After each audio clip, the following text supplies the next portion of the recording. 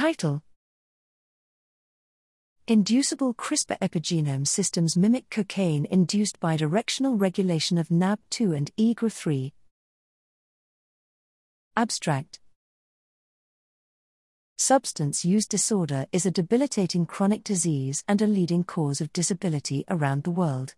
The nucleus accumbens, NAC, is a major brain hub that mediates reward behavior. Studies demonstrate exposure to cocaine is associated with molecular and functional imbalance in two NAC medium spiny neuron subtypes, MSNs, dopamine receptor 1 and 2 enriched D1 MSNs and D2 MSNs.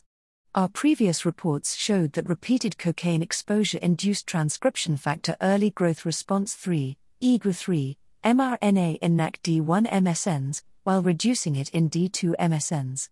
Here, we report our findings of repeated cocaine exposure inducing cell subtype specific bidirectional expression of the Egr3 corepressor NGFIA binding protein 2, Nab2. Using CRISPR activation and interference, CRISPR and CRISPR tools combined with Nab2 or Egr3 targeted screeners, we mimic these bidirectional changes in neuro-2A cells.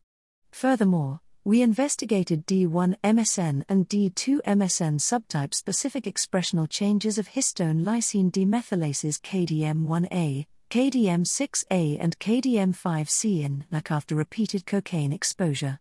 Since KDM1A showed bidirectional expression patterns in D1 MSNs and D2 MSNs, like Egr3, we developed a light-inducible opto-CRISPR KDM1A system.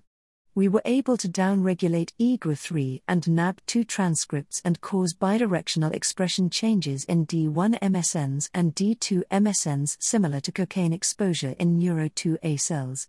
In contrast, our opto-CRISPR P300 activation system induced the Egr3 and Nab2 transcripts and caused bidirectional transcription regulations in D1 MSNs and D2 MSNs.